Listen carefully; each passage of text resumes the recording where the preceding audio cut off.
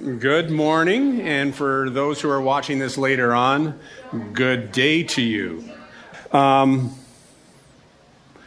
This week I was thinking to myself, my talk with God was, God, I knew what I grew up with and what I've been taught about divorce and all that. I see what your posture is. I know how we teach it, but the church has shifted in its approach because I grew up in a church where just divorce was wrong. And if you were divorced and attending the church, if you had been divorced or you married a divorced person or attending the church, you couldn't serve in the church. It was a lovely church, like it really was. I know that might sound, how could it be lovely? It was. They were just a very loving church. But I know a couple where they sat. And they're a lovely couple. But they couldn't do anything. Because Scripture says, right? That's what the word Scripture says, God's Word says. And my talk to Jesus is, so help me out here. I need help because I'm having a hard time trying to understand what I grew up with, how the church has shifted in its posture towards this, and yet still some of the language I hear and some of the language I use. And basically my prayer was, God, I'm confused. Help me. Unconfuse me if you can, please.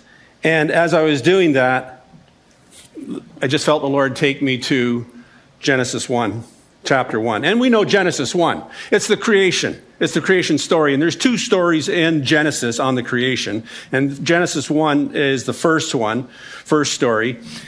And you know how it goes. It's the 6 days unpacked, right? God created the heavens and the earth, right? Then he created, day and night. And then he created separated the waters from the land, and then vegetation, and then eventually made his way to when he's going to create animals and then us. And I want to read to you, I was going to read to you the whole chapter, but I thought, no, that's taking a long time.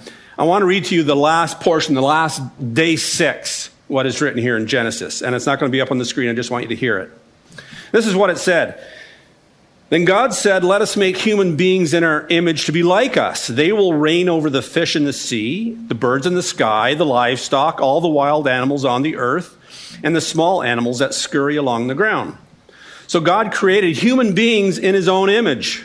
In the image of God, he created them. Male and female, he created them. Then God blessed them and said, be fruitful and multiply. Fill the earth and govern it. Reign over the fish in the sea, the birds in the sky, and all the animals that scurry along the ground. Then God said, look, I have given you every seed-bearing plant throughout the earth and all the fruit trees for your food. And I have given every green plant as food for all the wild animals, the birds in the sky, and the small animals that scurry along the ground. You think that God almost likes squirrels, right? He's talking about the animals that scurry along the ground. It's all I can think of is squirrels and chipmunks. Everything that has life. And that is what happened. Then God looked over all he had made, and he saw that it was very good.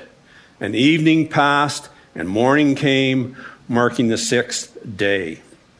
And as I was reading that, I realized that, because I just read chapter 1, was in that chapter, when God creates the human beings in his image, there's a blessing that God gives. And I teach, about the original sin.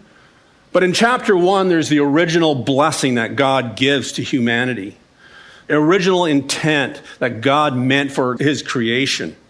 And it was this whole intent that all of creation, because you see this reiterated throughout the Old Testament, throughout the New Testament, that all of creation, that Jesus holds it all together. That Jesus is Lord over it all. And it's everything God said is very good. Very good. But obviously I could just sense joy in God's heart. And we know the rest of the story. Humanity dropped the ball. Relationship with God was shattered. We turned from God, and God began pursuing us. And you see this story throughout Scripture, story after story, where people turn away from God. God pursues. People turn back. Some people turn back towards God. And he's drawing us back. God is always in this place of drawing us back to God's self, Paul says in Colossians there that in Jesus, everything has been reconciled to him. Everything has. That it's all been brought back. And he's calling us to walk in an attitude of reconciliation to God, to one another, as it was in the original blessing. In the Sermon on the Mount, what Jesus exposes, what you see is this fracture that has occurred among humanity. And in one sense, Jesus is laying out what life looks like when we live it from the perspective of the original blessing.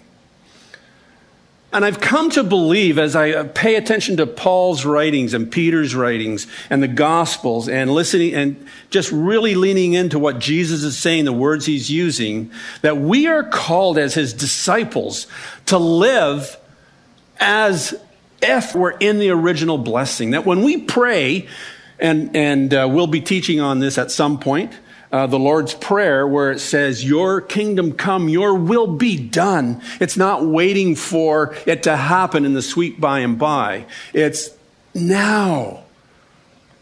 But I also have a sense, too, I also have this conviction that Jesus is saying, Scott, don't just sit there passively waiting for it. Be it. Live it. Do it. Live it with people. You know, and today I was in, and this is a sidetrack, but it's a good sidetrack. Today in my reading, I finished Thessalonians, and I asked God, where do I go today? And this little book came to mind. Go to Philemon. Philemon. Okay. But what I saw in Philemon, it's a letter from Paul and Timothy to Philemon. It's a fellow worker within the church. Paul is in prison in chains. This is a short letter to Philemon about some reconciliation that needs to take place. But what he says to Philemon are these words. He's saying, and I'm praying that you will put into action the generosity that comes from your faith as you understand and experience all the good things we have in Christ. And it was like, oh, even Paul is saying, live it, be it, put it into action. Don't just, you've received it, that's good. Now be it in the world. Be it in the world. And I was just like, yeah, it's this thing about being engaged. And Jesus, he's calling us in the Sermon on the Mount to be people that live, that bleed the original blessing as we interact with people. That people go, wow, you're different. You don't act like most people. What's up with you? And we get to give reason for our faith, right? We get to do that.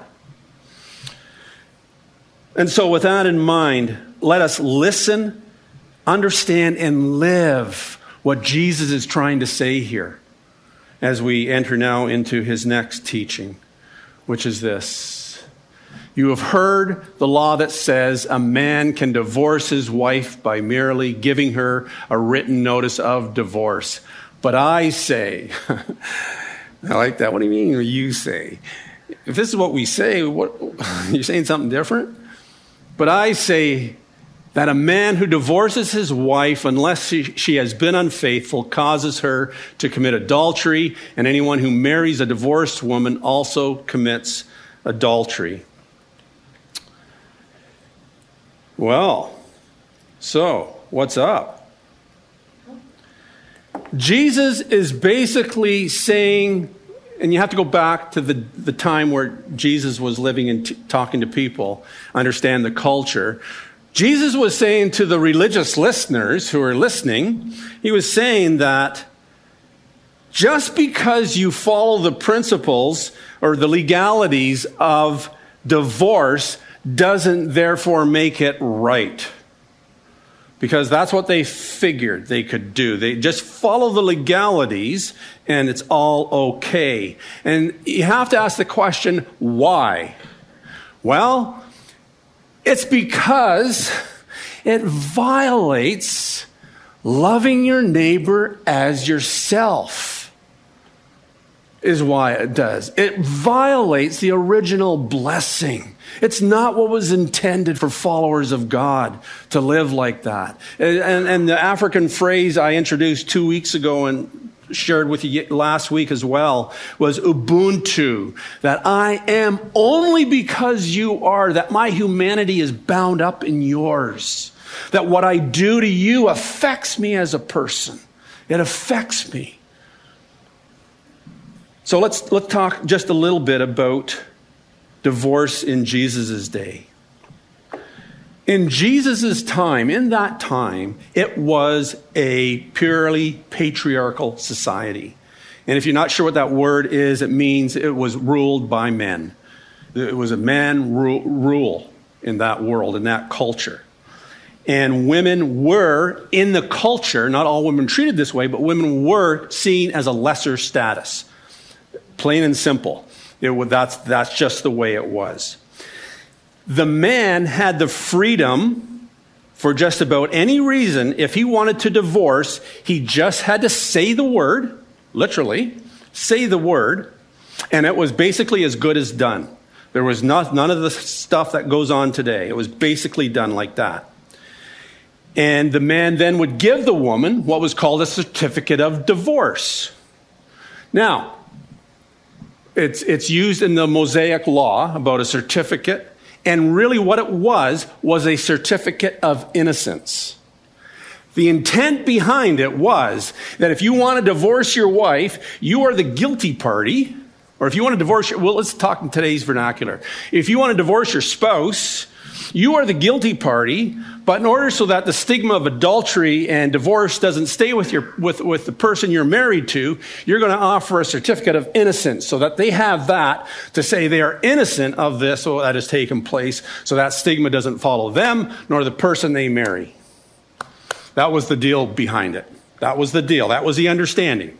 There was that concern that if you want to do that, that's what you give. You give that certificate. Otherwise, the stigma of adultery and divorce would follow that woman, and now let's go back to Jesus' day, would follow that woman.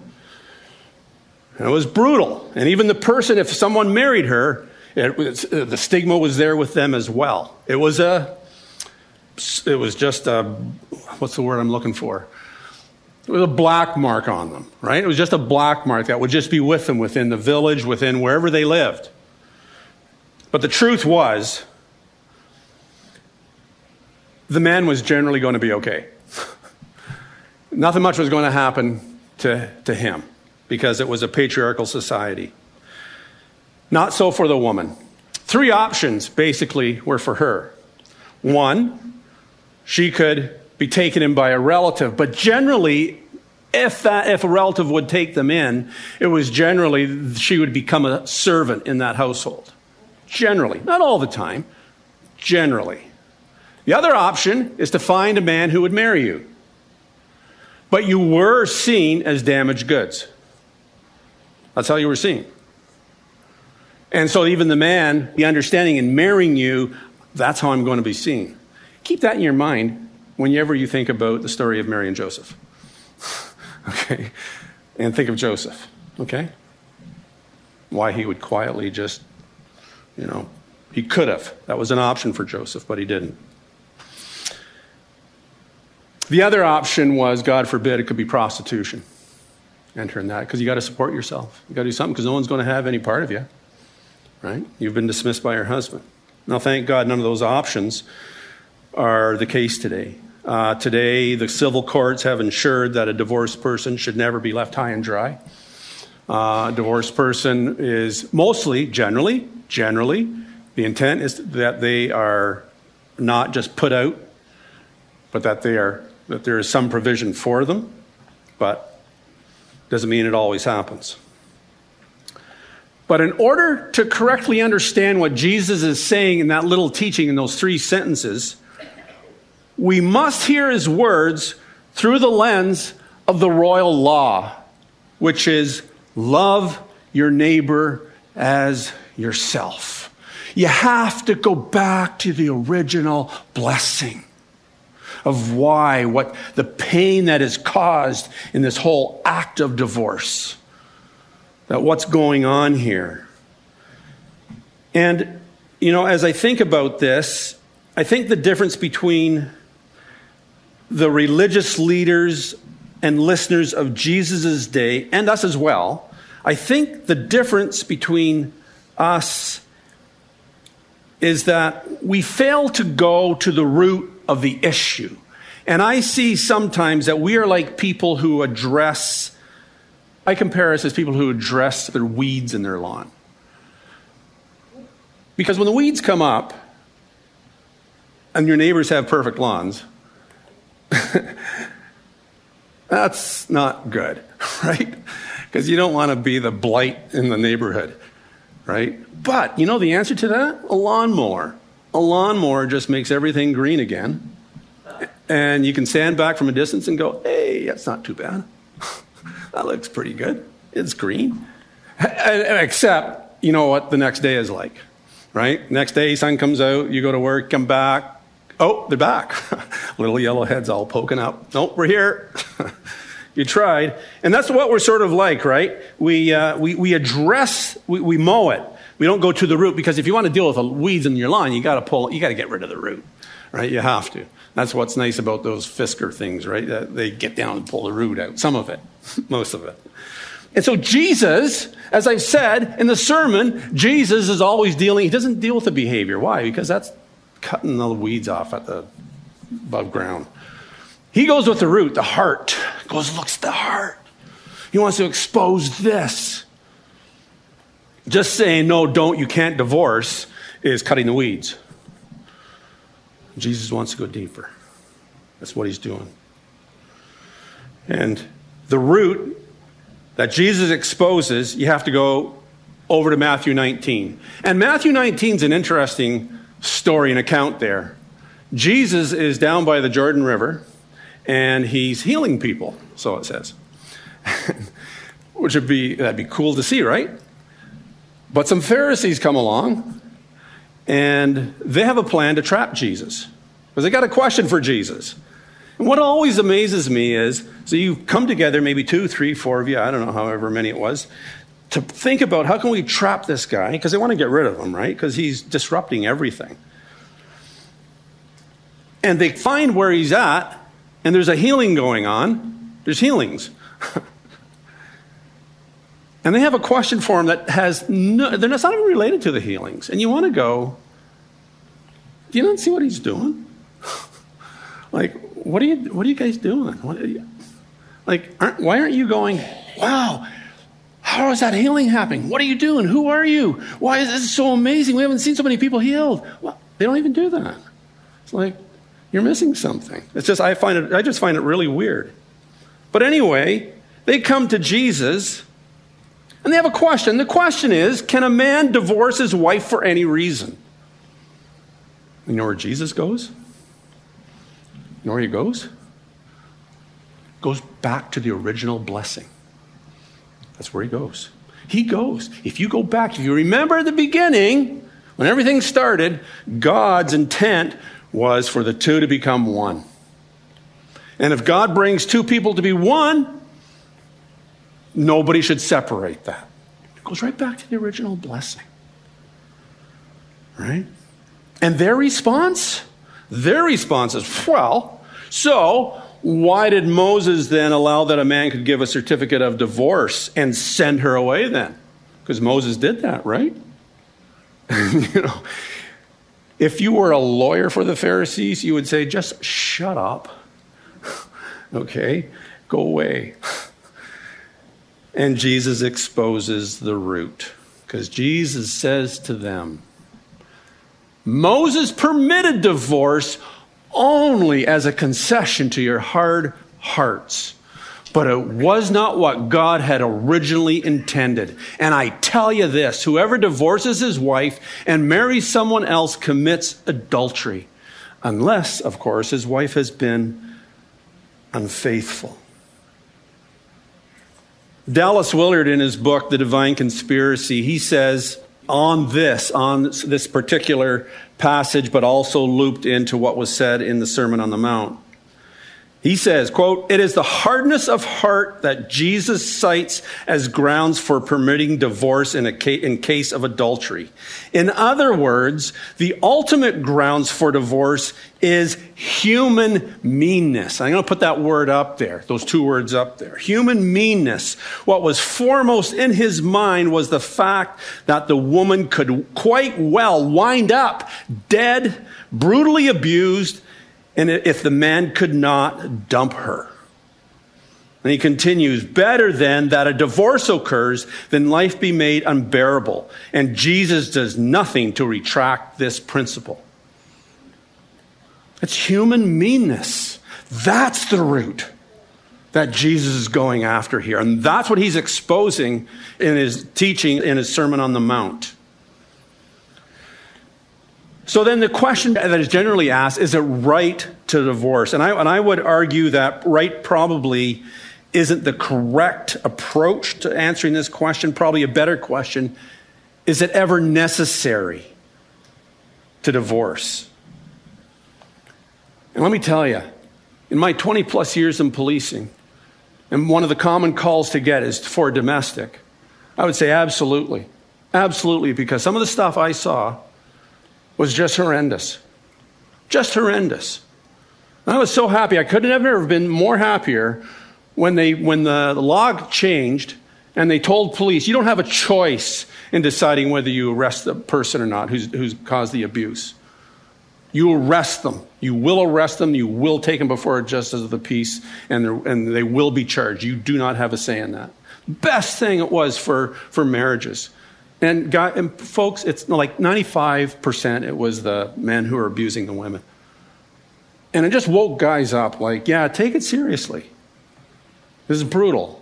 It's human meanness is what was going on and what goes on in some places. That's what it was. It is absolutely right sometimes for divorce to take place.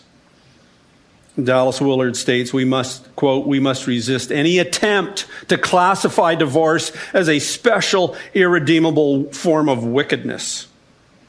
Look, I see divorce, the whole thing of the act of divorce, similar to the act of a wedding ceremony that takes place. Wedding ceremonies don't make a marriage. Wedding ceremonies are a response, a public response and a public acknowledgement of what's already present or supposed to be present in the heart of those two people. Love and a commitment of lifelong unity. The act of divorce isn't what breaks a marriage. It is a response to what's already present in the marriage. It's meanness. That's there, that's present. It's disunity, and it's a collapse of the royal law, totally. And that's what Jesus is exposing. That's what he's exposing. He's just saying, this is what it is. You want to talk about it? Let's talk about it. This is what it's all about. Even Paul never thought of divorce as an absolute no. In his letter to the Corinthians, chapter 7, he says these words, "But if the husband or wife who isn't a believer insist on leaving, let them go. In such cases, the believing husband or wife is no longer bound to the other, for God has called you to live in peace." And then finally, I want to address a phrase we hear. We see it's written in books, and it's the phrase of God hates divorce. That's the answer. And I have to say, when we say that, it's like we're dealing with the weeds with a lawnmower. We're not getting to the root. And I say that for a few reasons. And again, guys, like when I was in the town of Brighton, the church that we attended, there was a family whose husband, they attended church, whose husband was abusing the wife. You know who I'm talking about? They were abusing the wife. And the elders of our church told her, you can't leave. Because God doesn't want that. God hates divorce. And I hope when I'm on duty, I get a call to go there. Because I'm going to arrest your butt. I'm going to drag you out of there. You ever do that? And I hear the phrase, and I understand it. I understand why we say it. It is quoted from Scripture, God hates divorce. But there are two problems with that statement. just making that statement. One problem, it's taken out of context. Totally taken out of context. It's easy to pull little phrases out of Scripture and go, bang, see? That's what God's Word says. It's easy to do. But you got to take it into context of why that phrase is made. The other problem with it is it fails to ask the question. You got to pose the question, why does God hate divorce? Why? Why do you hate it? Well, that passage that has that phrase in it comes in from the Old Testament. And it's one of the prophets who mentioned it, who God spoke through that prophet. And remember what Jesus said about the great commandment and what we call the golden rule. That these statements, loving God with all your heart, everything, all your soul, mind, body, everything, and loving your neighbor as yourself, all the laws and the prophets hang from that commandment. Okay? So this is a prophet, that God's speaking through a prophet. And this is what God says in Malachi chapter 2.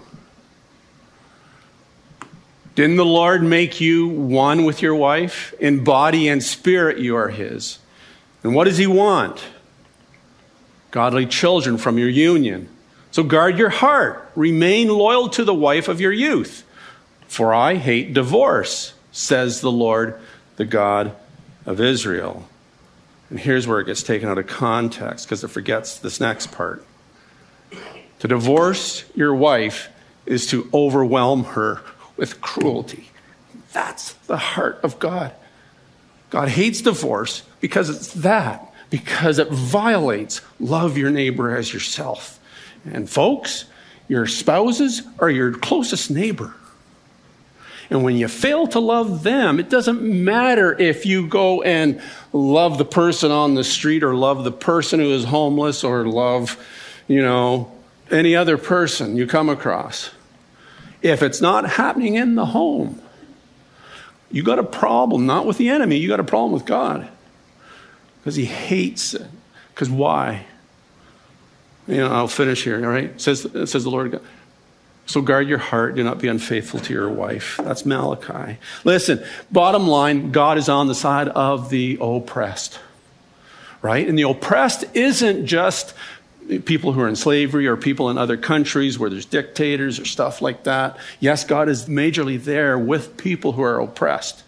But let me tell you something. There are oppressed people in upper class neighborhoods, in your neighborhood, in upper middle class, lower class, who are oppressed, who are living in the walls of oppression of what's supposed to be their home. And it's hell for them day in, day out, day in, day out, day in, day out. And they don't know how to break the cycle. God is with them. Why? Because that's not the original. That's not loving your neighbor as yourself, which Paul says is the royal law. James says it's the royal law, right? It's the law we live by. It's us. You cut us, we should bleed that. We should bleed that. He is with those who are degraded. He's with the abused. He is with the betrayed. He is with those who walk with broken hearts and dreams. He's with those who have had to live with cruelty in their home as their constant companion. Brutal. And Jesus exposes that. Divorce exposes the human meanness that is contrary to the kingdom because it violates the royal law, the original blessing. God weeps for our broken marriages and family units. He does. Weeps. I want to close off with a part from Psalm 34. David penned it. And it says, the Lord hears his people when they call to him for help. He rescues them from all their troubles. The Lord is close to the brokenhearted. He rescues those whose spirits are crushed. That's the God we serve. He's a God who loves us passionately. And we dress up really well. We clean up well as a church when we come to church. We really do. There's a lot of people who come to church and they're just bleeding on the inside. There's internal bleeding going on. Just internal, just pain. It's just pain. But they put on a good front, you know. There's people, let me tell you, there's people that go to church and they look like the holiest of people. The most knowledgeable, the most biblical, the most whatever. They go home and beat the crap out of their wives. Emotionally, physically, psychologically. That's not right. And it happens the other way too. I've seen it. I've seen it where women can be abusive as well. That's not right. Not right. If you're listening to this, and maybe you experience this, maybe you're living in this place right now. And for those of us who are here, if you're living in this, you need to know God is with you. God is for you. God does not intend for you to live in a place of abuse and oppression and being put down. That was never, ever God's intent for human beings. Never. Everyone, man and woman, were created in God's image. We are sacred. We are sacred. Not sacred because of who we are and what we do. We are sacred because God created us. When I look at you, you are a creation of God. You are a creation of God. That's what you are.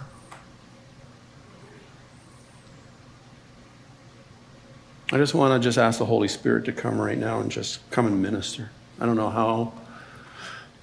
God says, call the people, let them gather, and I'll come and heal their hearts. So, Father, we invite you, Holy Spirit. We say, come, Holy Spirit, come right now. Let your kingdom come to people who are listening, to people who are here. Let your kingdom come. Father God, we thank you that we serve a God who models for us what it means to love your neighbor as yourself, who models what it means to lift up, who models what it means to have compassion, that you care for us.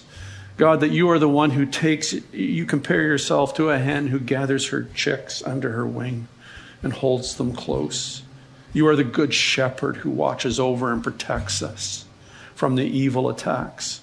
You are the God, Lord, who walks with us through the difficult times, but who is a God of restoration. You are a God of deliverance. You are a God who sets people free, like we sang today. So, God, we pray for your mercy and justice to roll. Let it come, Father. Let it come. Let your Holy Spirit come right now. Come and heal the hearts that have experienced brokenness. Come and restore dreams to people.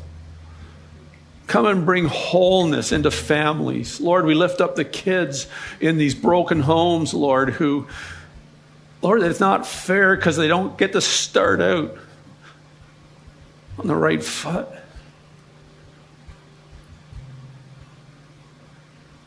God, let us be a people who live the original blessing. Let us be a people who love your neighbor as yourself, who do that. Let us be known for that. Bless you.